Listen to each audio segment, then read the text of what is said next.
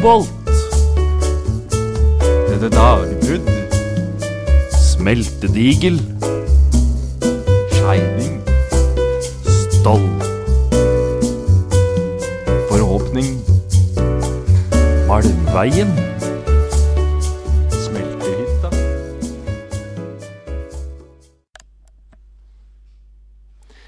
Hei, og velkommen til en ny episode av Bloodcast. Dette blir en litt sånn ekstrasending, og det er litt med tanke på koronaepidemien som i dag sprer seg i Norge. Vi tenkte at det kunne være interessant med en liten sammenligning med hvordan kolerasmitten spredte seg på Østlandet på begynnelsen av 1830-tallet. Denne saken har også vært på vår Facebook-side, så det kan hende du allerede har lest den. I disse dager opplever vi hvordan koronaviruset skaper frykt og usikkerhet i Norge og resten av verden.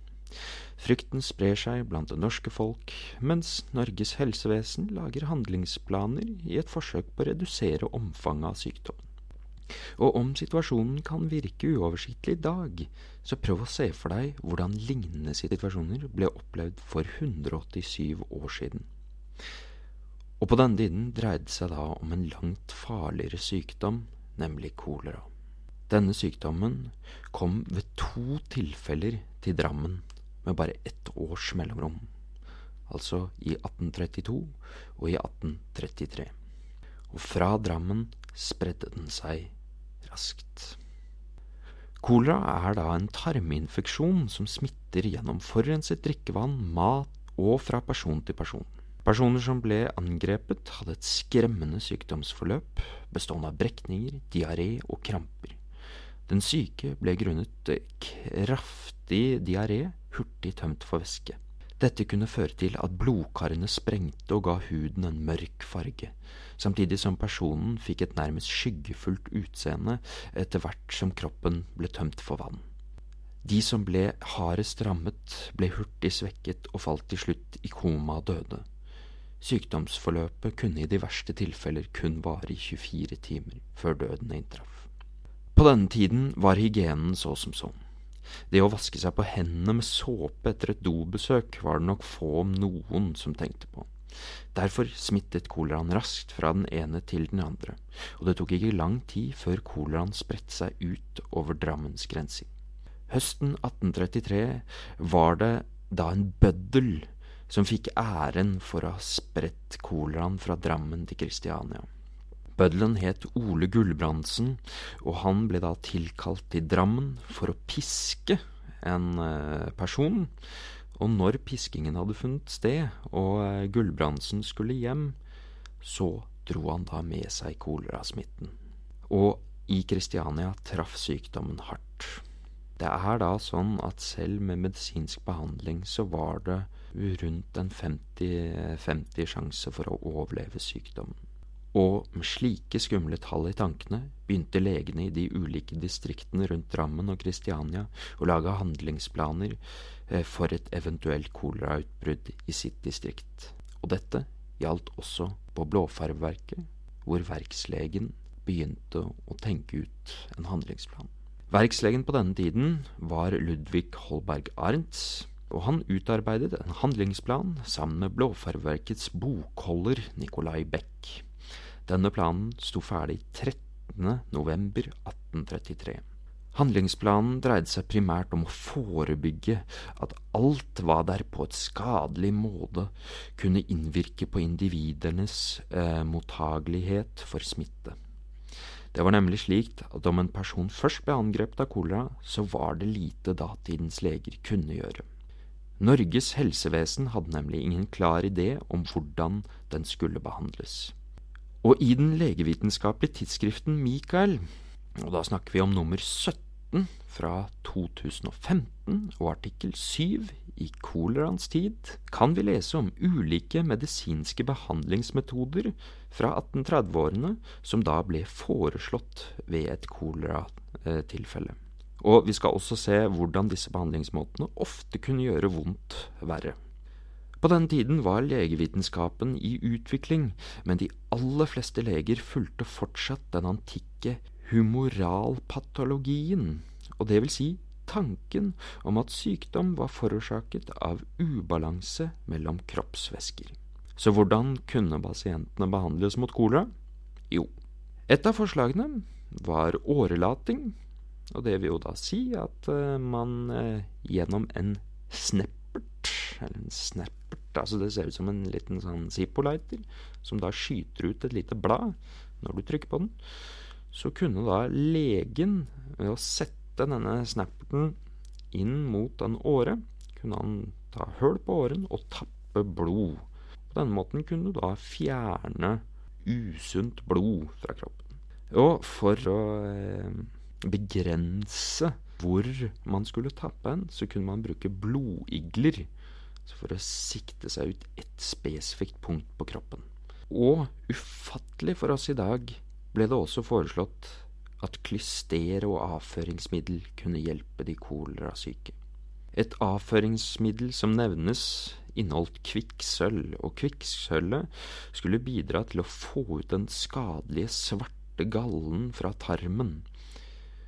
Og for oss i dag så kan vi jo forstå at hvis man gir avføringsmiddel med kvikksølv, er jo dette usunt i utgangspunktet, men avføringsmiddel til en kolerasyk som da allerede sliter med diaré, vil selvfølgelig bare bidra til å øke faren for død. Videre anbefalinger var kanskje litt mindre skadelig. Det var da ulike typer te, varme bad og holde pasienten varm, plastere med fortynnet salpetersyre, kokende vann og glødende jern på magen. Og det nevnes også om et av datidens nyfunn i legevitenskapen, nemlig opium. Og forståelig nok så ønsket dr. Arens å forebygge smitte, i stedet for å måtte begynne å behandle med disse behandlingsformene. Som et ledd av dette så inspiserte han alle husene, altså alle arbeiderboligene, på Blåfarverkets grunn, og observerte hvordan personer levde i arbeiderboligene. En god diett av lettfordøyelig mat, varme klær og et godt isolert bolighus uten fukt bidro ifølge legen til å gjøre mennesker mer motstandsdyktige mot kolera. Følgende sitat er ført i penn av dr. Arens selv, og dette sitatet er da hentet etter hans befaring av arbeiderboligene. På adskillige steder tiltrenges boligene noen reparasjoner, hvilke hovedsakelig vil bestå i at tag, vinduer og gulv for det tettere og kjellerne fri for fuktighet, at nogle personer hvorved vi tillater oss at fremsende fortegnelse hvor det understøttede dels med bespisning, dels med sko og strømper, lin og utlån av dekkener. Også vil det være nødvendig at de i fortegnelsen påpekte personer erholder et forskudd til klæders anskaffelse. Vi tillader oss at gjøre verket bekjent med at man efter avtale med Erik Gundersen tror at kunne foreskaffe en porsjon simpel, men dog veltilhavet suppe med kød til den billige pris av 5 skilling for voksne og 3 skilling for børn, hvilke spises efter omstendighetene dels kunne nytes på stedet, dels avhentes. Altså en viktig mellomting av gode boliger, god bekledning og sunn mat. Det ble også lagd planer for karanteneordninger hvis sykdommen skulle bryte ut.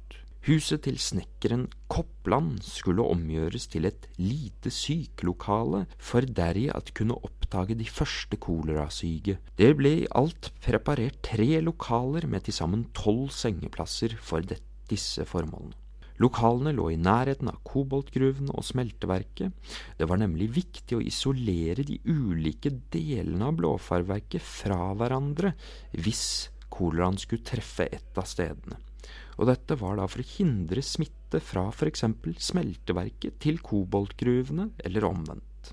Til disse sykelokalene skulle det følge inventar med blant annet madrasser av ublegede lerret stoppet med halm og hodeputer av samme type, ullpledd og selvfølgelig også ullsokker, badekar, nattskrin, stikkbekken, nattpotter og tinntallerkener og tekanner, spylekummer. Dette var da viktig for å sørge så godt som mulig for de syke. Interessant nok til og med 4 par tøfler skulle følge med. For å begrense smittefaren blant barna skulle følgende regelsverk gjelde for verkskolen ved et eventuelt kolerautbrudd. Med hensyn til børnenes skolegang foreslås at kun det halve antall av den skolesøgende ungdom skiftevis frekventerer skolen.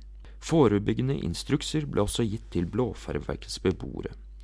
Ei uden spesial tillatelse at huse fremmede, at sørge for renlighet med flittig utluftning og røkning med brisk, det vil si da eineblader, samt orden i levemåte, hvilke forskriftes efterlevelse ville bestrebe oss for at påse.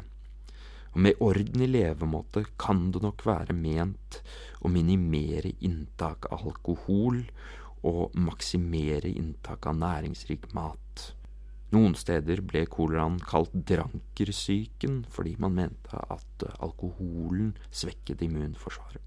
Blåfarverkets direktør, Benjamin Wegner, kom også med en suppeoppskrift som skulle være spesielt bra for å bygge opp kroppens motstandsevne mot kolera. Suppen bestod av kjøtt, gryn eller erter, smør, overraskende nok ingefær, poteter, byggmel, purre, flesk, vann og salt. Denne ble da, fantasifullt nok, kalt kolerasuppe, og det ble beordret at den skulle lages og utdeles til arbeiderne og deres familier. Efter den resept som herr Wegner brakte med fra Kristiania, og som de vel har fått meddelt, leverer Erik Gundersen på Haufoss en varm suppe hver dag til de voksne og børn, som enten på egen bekostning monne at rå denne virkelig velsmakende suppen, eller som verket lader bespise gratis. Hver porsjon er så stor at den nesten er mettende for spiseren. På det for verkets vedkommende kan være sikker på at de samme personer nyder suppen som verket lader understøtte, er de tilholdte at innfinne seg hos spiseverten for at nyde maten på stedet, hvor formiddagen klokken 11. Så du måtte også ha spesialtillatelse hvis du var gammel eller skrøpelig for å hente suppen hos verten for å nyte den hjemme. Med alle disse foretakene, hvordan gikk det da med koleraepidemien? Og det vi kan si er at det gikk bra. I etterkant av denne handlingsplanen er det ikke registrert noen koleratilfeller. Det var kun 4 tilfeller, alle i 1832, som ble betegnet som kolerasyke. Om de var det, er usikkert. Men disse ble da heldigvis kun behandlet med urtepreparater, og de ble stort sett friskmeldte mellom 3 og 10 dager etter at de hadde blitt syke. Så altså ingen årelating, blodigler eller avføringsmiddel med kvikksølv, heldigvis. Dette hadde nok lite med handlingsplanen til Arendts å gjøre, men mer med at koleraepidemien ikke traff så hardt i Modum. Og der fikk dere historien om koleraepidemien på Modum. Da takker jeg for meg, vi høres igjen, og som jeg har sagt før, anbefal denne podcasten, altså Bloodcast, til en venn, eller gi oss en rating da vel. Du hører oss der du får dine podcaster. Takk for meg.